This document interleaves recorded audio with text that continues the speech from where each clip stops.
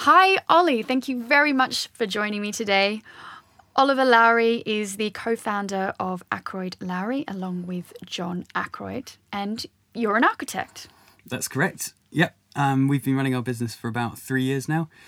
Ackroyd Lowrie was sort of quite known for taking rundown buildings and actually rundown areas and creating inspiring places to live and work.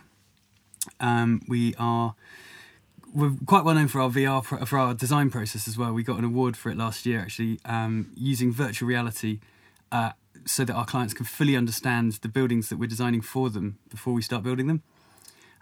We're currently working on master plans for over £1 billion worth of new workspace and housing, and our kind of end goal is that we want to be on the cutting edge of designing the cities of the future. Well, that's the whole podcast wrapped up. Just You've told us everything. Thank you very much, Ollie.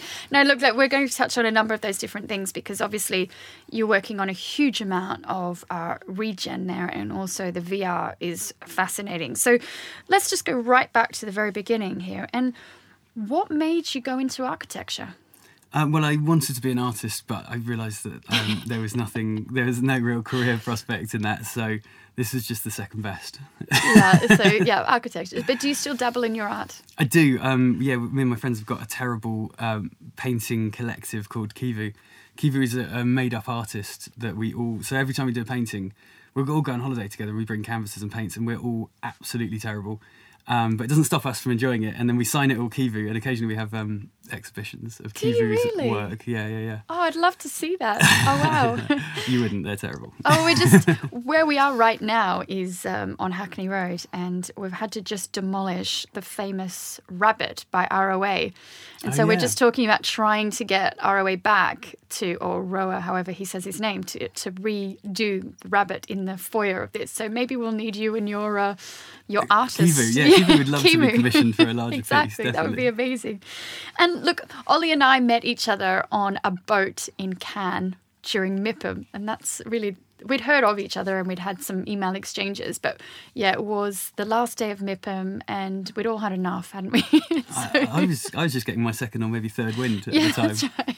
So we spent the afternoon drinking a lot of rosé and eating crisps as one does on a yacht in Cannes, and then we decided to do a Facebook Live. Yeah, that was after the first bottle of rosé, which I sort of regret. Anybody that watched the video was like, what happened? Why were you so strange? I was like, I was drunk. And they were like, oh, that makes sense. No, you did really well. It was your first Facebook Live, wasn't it? Pretty much. I'd done one the day before with Brendan. Oh, yes, as well. That's right. But I was sober for that, so it was a bit easier. Yeah. And it wasn't easier drunk? It was easier, but I thought that the bit where our sign blew over on top of us was the highlight of our interview. Funny. But it was a really nice way of meeting Ollie and getting to know him, and also his one of his business partners, Katie, who does the interior design, who we were quite taken by her. She's young, isn't she? She's 26 and one of the most talented people I've ever met. So she's amazing. Very entrepreneurial as well. So she's been a real asset to our business. Yeah, we've got a massive girl crush on Katie. She's amazing. So I know, just putting it out there. Exactly, I'm sure she is. Oh, and we saw her at the airport coming back from MIPIM too. So she was, oh no, I thought I got rid of these girls. And here they are. So no, Katie's an incredibly talented interior designer, and that's, again, part of the Ackroyd Lowrie service is the interior design and how you create these amazing spaces. It is. It works very well for us having interiors in-house. One, we can sort of open doors to her that she wouldn't be able to open, but she can equally get us in with sort of larger clients. So there's a sort of interiors package that comes first, and then we're able to offer kind of more architectural stuff as well. So, for example, we're doing some work with Inspired Assets, Martin Skinner. Mm-hmm. We're doing some of their communal areas where Katie's been working on it, but actually there's a bit of the kind of architecture starting to work its way in, and that's really exciting for us. So it works really well with the virtual reality as well. Yeah, tell us about the virtual reality, and obviously it's quite a new technology. So tell us about what made you adopt that technology and what you do for your clients.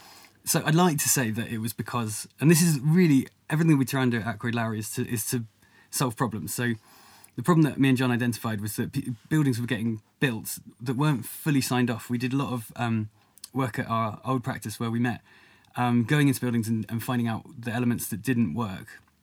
And often this was down to not very good briefing and multi-headed clients not fully engaging with two-dimensional information like plans. Most people can't read plans.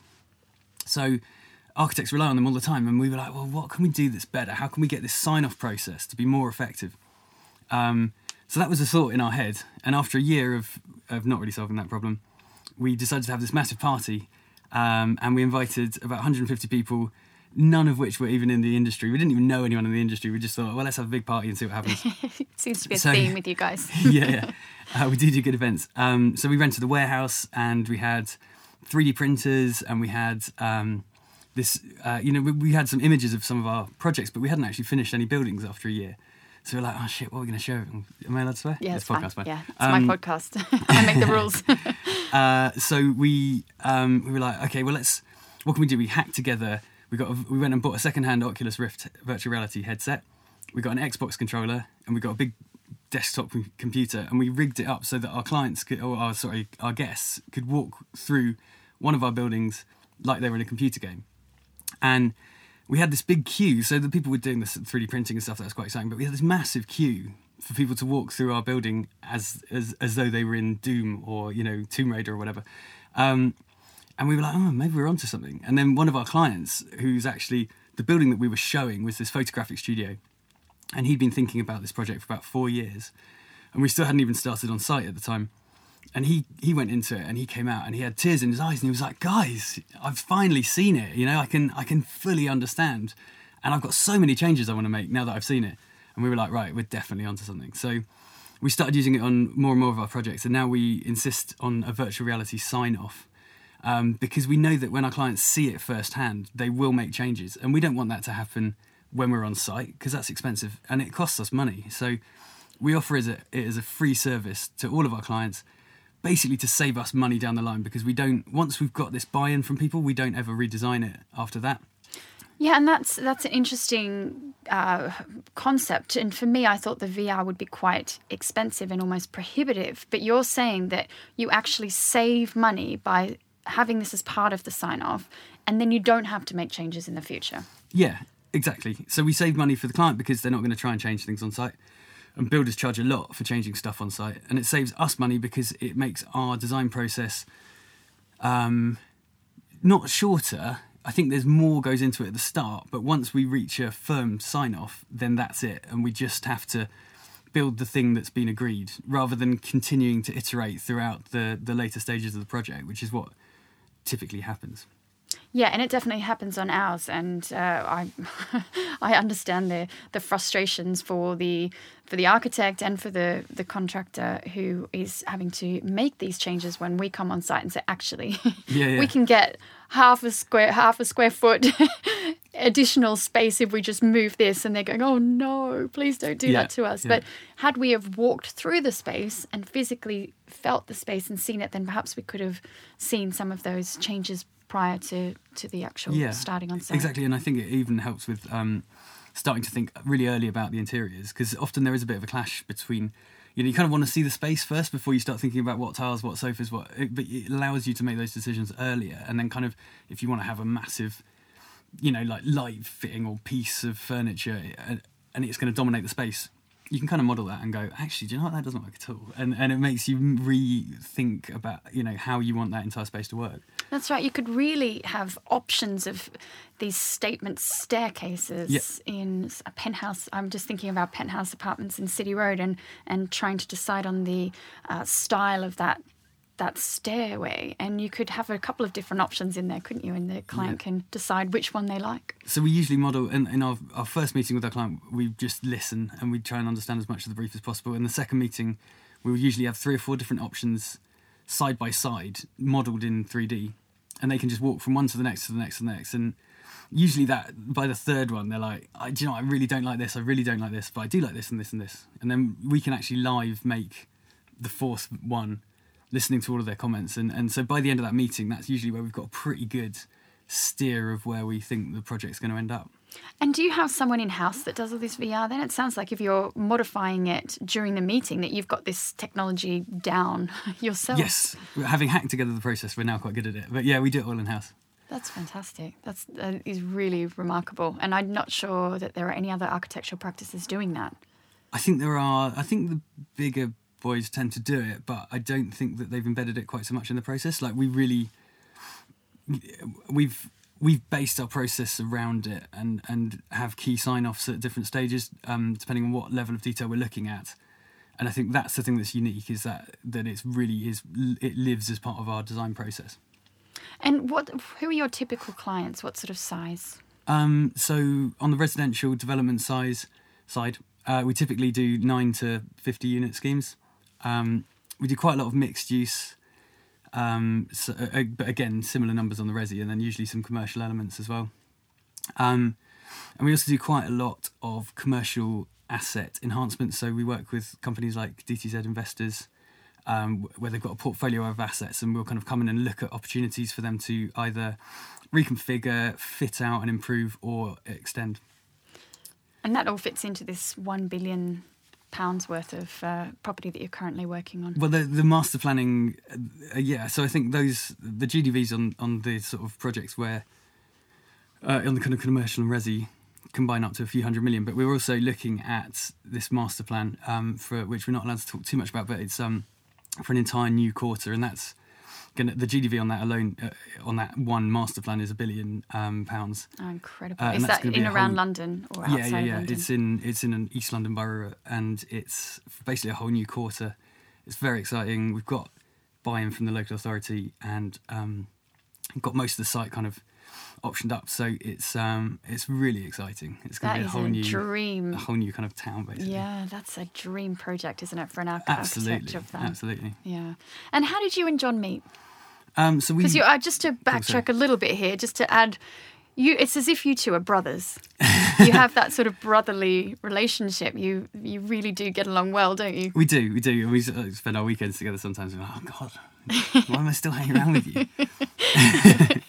I think, in fact, we went skiing recently after MIPIM, and we had to share a bed. And we sent a photo of me and him lying on the pillow. I think I sent it to you, didn't I? Yeah. And I sent that same to my fiancée, and she was like, at last, you've decided to consummate it, have you? Yeah, there's a bit of tension there, isn't there? No. Not anymore. Not anymore. It's all out. Now we can't look each other in the eye. Yeah, that's right. So we work together at Architype, who are a wicked company, very eco, lots of education projects. And we were like the two naughty boys who were never allowed to sit together at I can't imagine that. And so we were always separated, never worked on the same project, I think because they knew that we'd probably get along, and eventually we did get along, and so we decided to set up on our own, and we've grown it very quickly. So 3 years later, we've got 12 staff, got our own office, we've got an office dog. It's all, it's good. You're based in Hackney. We're based in Hackney, we love it. My favourite borough. I live here too. So, yeah. Oh, you live here as well? Yeah, I live in Clapton. Do you? I didn't realise that. Okay, we're neighbours. Excellent. Nice. You've got lovely offices. I've not been there, but Marina's been over, and I'm waiting for an invite on a Friday afternoon because I heard that it gets a bit raucous over there. No, never. And a new area that you're moving into more recently is the property sourcing or site sourcing as well.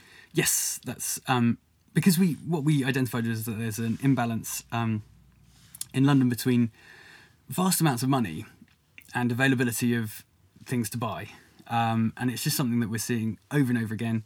The amount of, we put quite a lot of content out there, so we've written a white paper recently on how off-site construction is going to change the property industry, and we get loads of inquiries from people going, I've got all this money I need to spend, I really want to spend it on, I love off-site, I want to build volumetric housing, I'm coming to you guys, how can you help me? And we're like, well, you need a site first. And they're like, okay, how do we get one of those? So we identified this problem, and we already knew a couple of guys that were doing this. So we've kind of teamed up with a sourcing company, and they're now sort of working for us. So anything that they find, and they work in a number of ways. They their background is, one of them was an heir hunter, so he'd find the next of kin on unclaimed inheritance. So he's like a kind of detective, like a ninja, who tracks people down.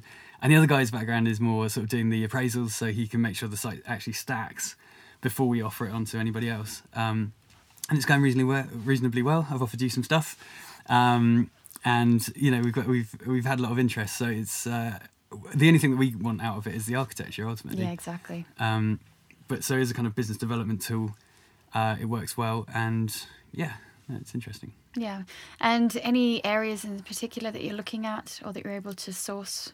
Well, kind of around us, we do find quite a bit in Hackney, but actually you can find quite a lot of, it's all quite random. We've got one in Northampton, one in Southampton, so Hackney's in the Hamptons, apparently. That's where we get them. No, it's all over. Yeah. Yeah, there's a lot going on around the whole Fish Island area of Hackney, and there are quite a few big sites around there. So, yeah, I wouldn't want to be in there at the moment.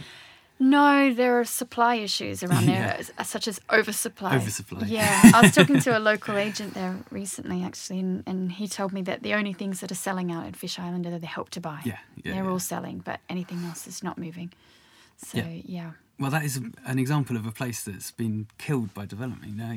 I used to party in Hackney Wick, I'm sure. Yeah, I've been to raves there as well. Yeah. And probably at the same ones. Exactly. And, actually, John used to live in a warehouse there, didn't he? He did, yeah. He was the host of most of those parties.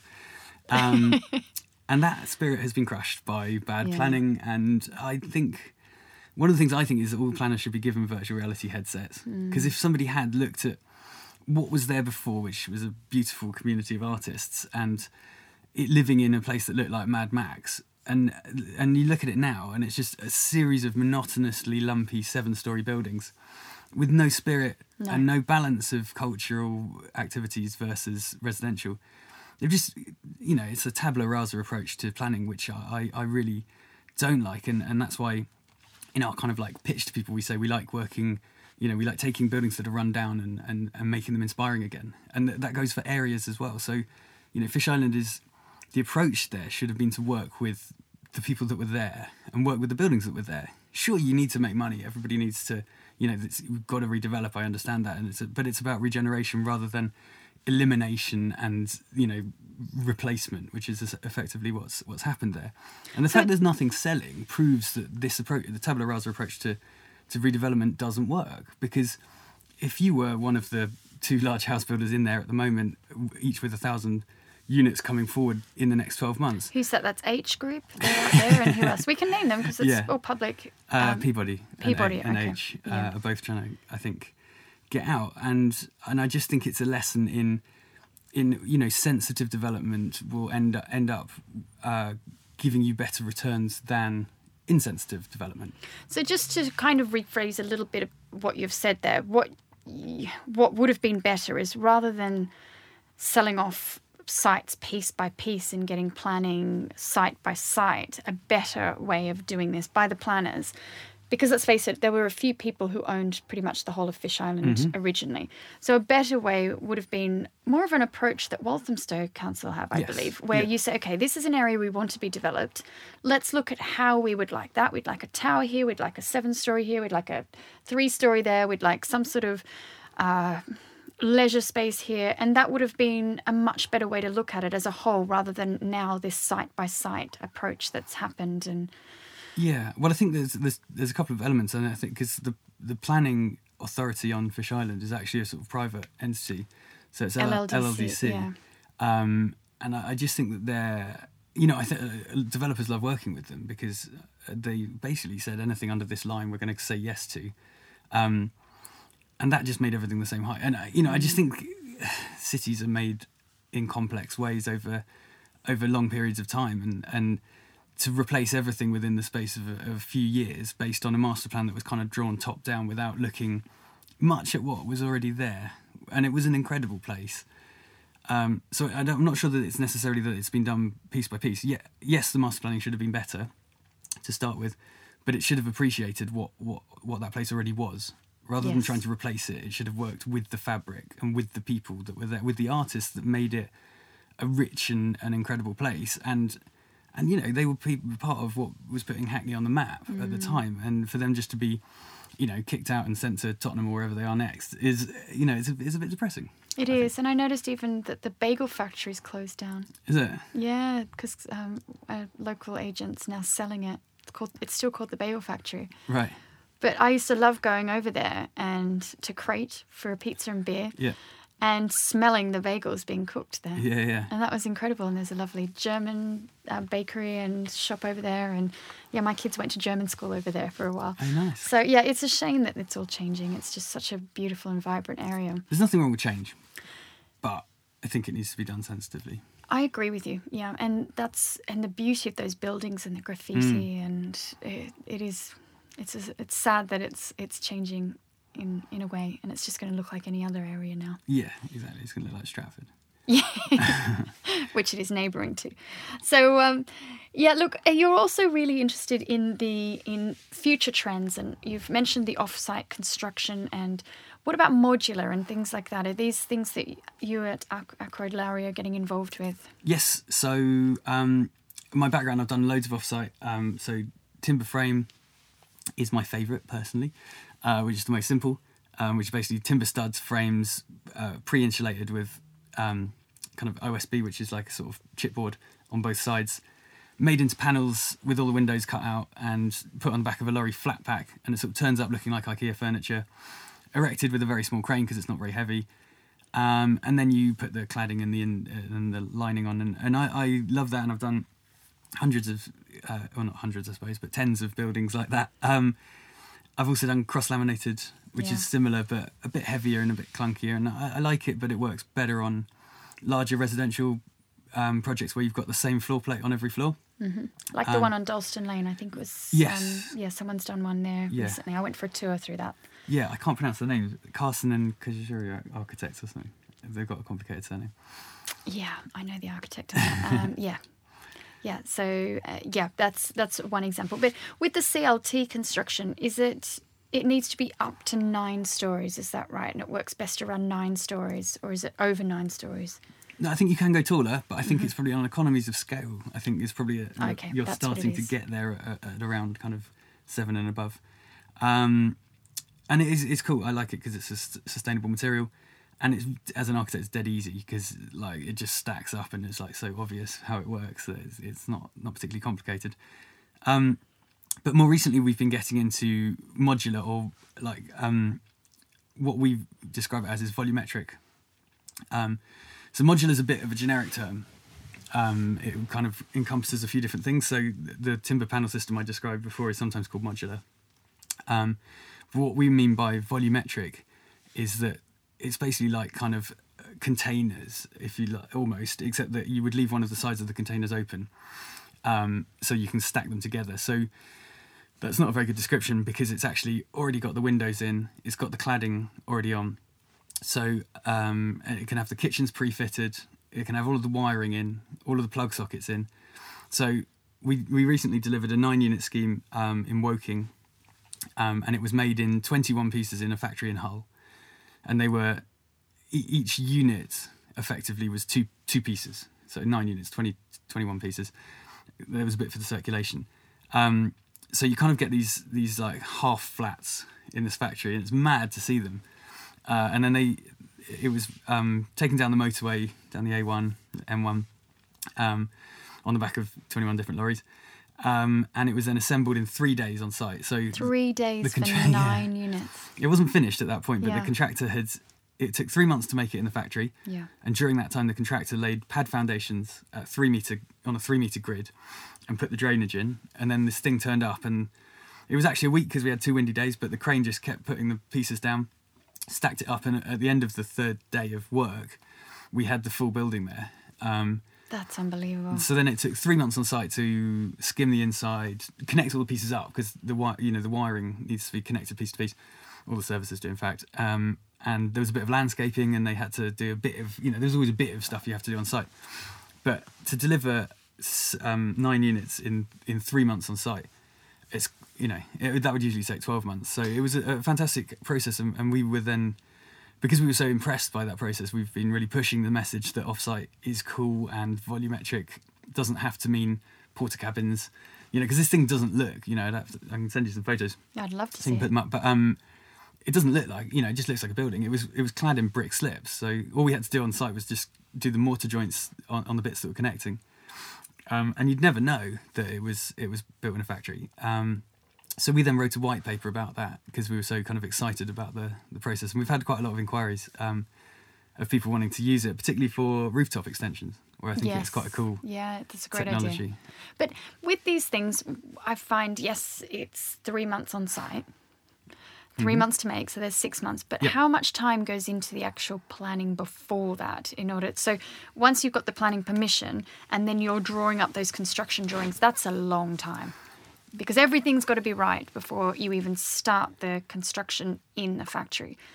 So that must be, what, a 3-6 month period? No, I think that 3 months included the design time. Because they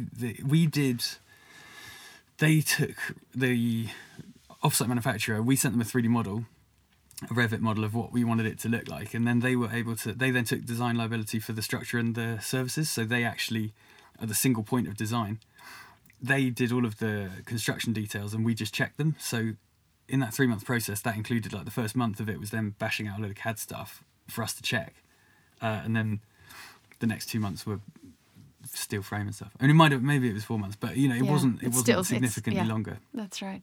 That is incredible, and it is the future of building and construction. And for us, however, is our cost of construction is really low, and we do things a very traditional way. But it means that we can do it at low cost, and so for us to go back and re-systemize how we do things in order to adopt a modular strategies is quite challenging. So, but I can see that is the way that we're going, and it's the way that you can quite cheaply and efficiently erect new buildings. Definitely, and the price will come down. At the moment, the price per square metre is probably more than you would typically build for, but you've got, your borrowing costs are half because you're only borrowing for half the time. Is an example of how you can use it to, in a whole project cost. There are savings, but they're not done on a square metre basis. And the other thing is that because it's a single point of delivery, there's a lot less management. So if you're a developer looking to scale, it's really great, and you haven't got a massive team. It's a really good technology it's good procurement route because you can have one guy that's looking after 5 sites, rather than one guy per site, because the project management of it is significantly less. So you can kind of turn projects around faster and get a bit of kind of more momentum. So I think, and also the cost is coming down because more people are going to do it. I mean, there are factories opening up all the time, the government supporting it. So you will start to see it more and more. Do you think that there's an argument for sourcing that sort of modular construction offshore as well? Because I know that there's some people who talk about Lithuania and other places doing modular and then having it shipped over, or do you just feel there's not the economies of scale there? I wouldn't be worried about that. I'd be much more worried about warranties. So at the moment, there's not every development finance company are comfortable with modular or volumetric. Some of them are. There's a few in the market. There's enough in the market so that you can get development finance. And when you come to sell the units, not every mortgage company is also in the game. So at the moment, by next year, I think probably most of them will be. But at the moment, it's not the full list. And certainly, nobody's going to lend money to something that's not got an NHBC or equivalent structural warranty. And when you're looking at these Lithuanian companies, for them to really understand the intricacies of NHBC, I think you're adding a layer of complexity to a project that you just don't really want to deal with. That's so right. For the moment, I'd look at the UK if you're resi. I think it's different. I spoke to a guy from Vastant who they develop hotels. It's actually IKEA's money. It's kind of IKEA development arm, and they're doing quite a lot of stuff in Stratford. And they've got their own in-house volumetric supplier based in Italy.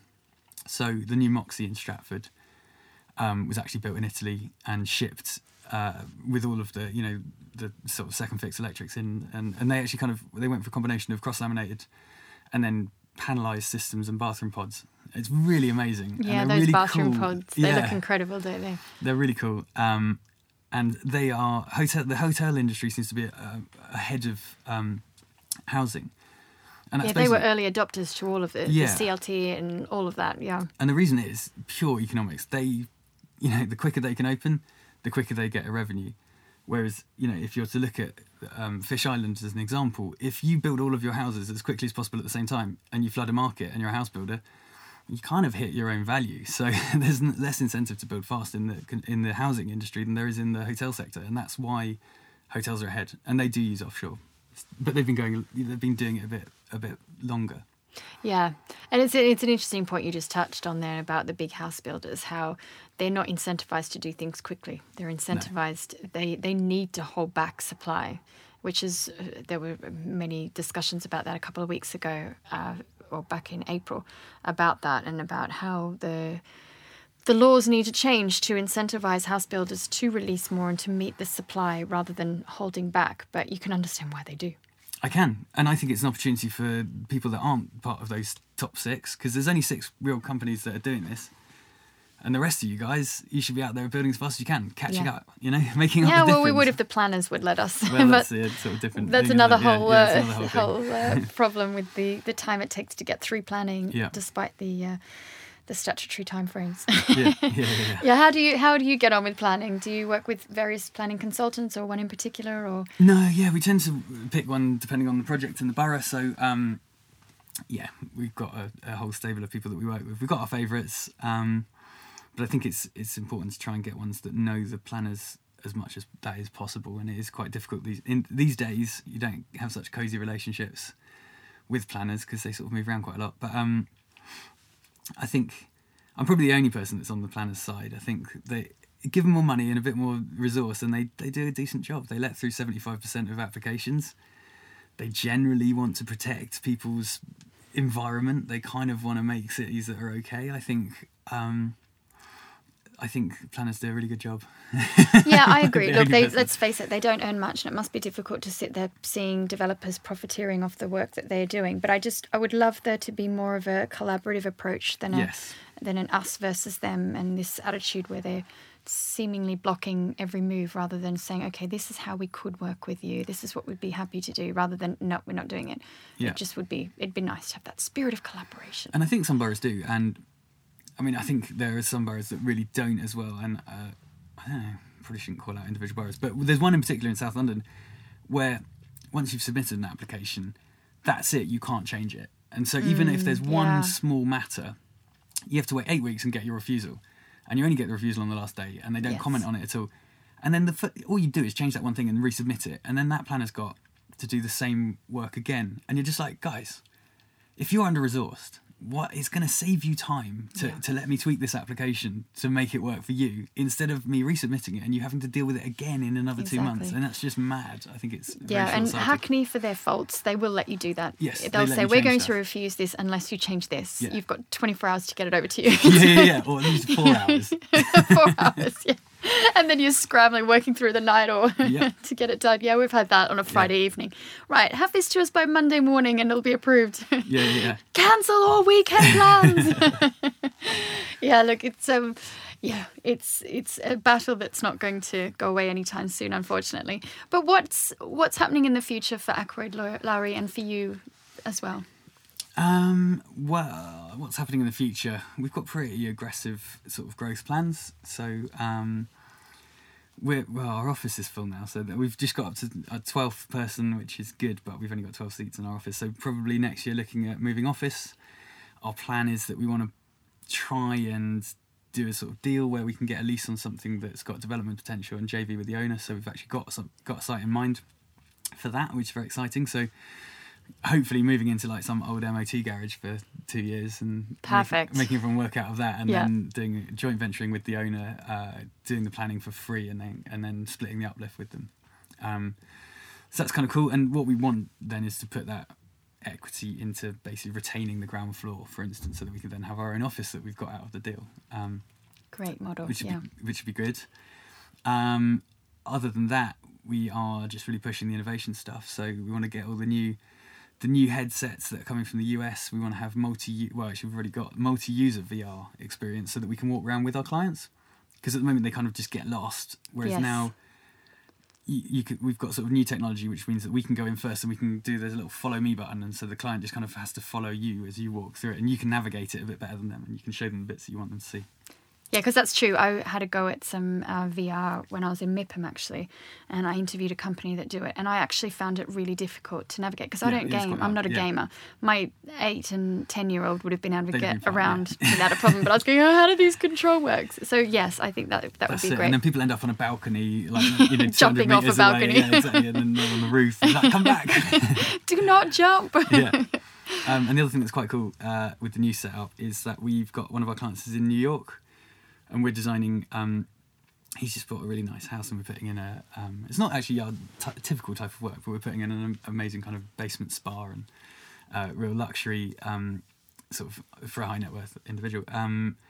So we want to be able to communicate with him effectively. So we're going to share a model between us and New York, and he's got the headset over there, we've got the headset here, and we can meet him in the swimming pool of the new oh my goodness, that's apartment incredible. kind of in virtual space. It's it does feel like the future. Yeah. Oh, that's exciting. Thank you so much, Ollie, for joining me. It's been really insightful to hear about the VR especially. I think that's really fascinating and really sets you as a firm, as a practice, apart from everyone else. So thank you very much for your time today, Ollie. Thank you so much for having me on. I forgot to say that at the start, I should have said. But, it's been a real pleasure, and it's always great to see you. So, thank you again. Great, thank Cheers. you.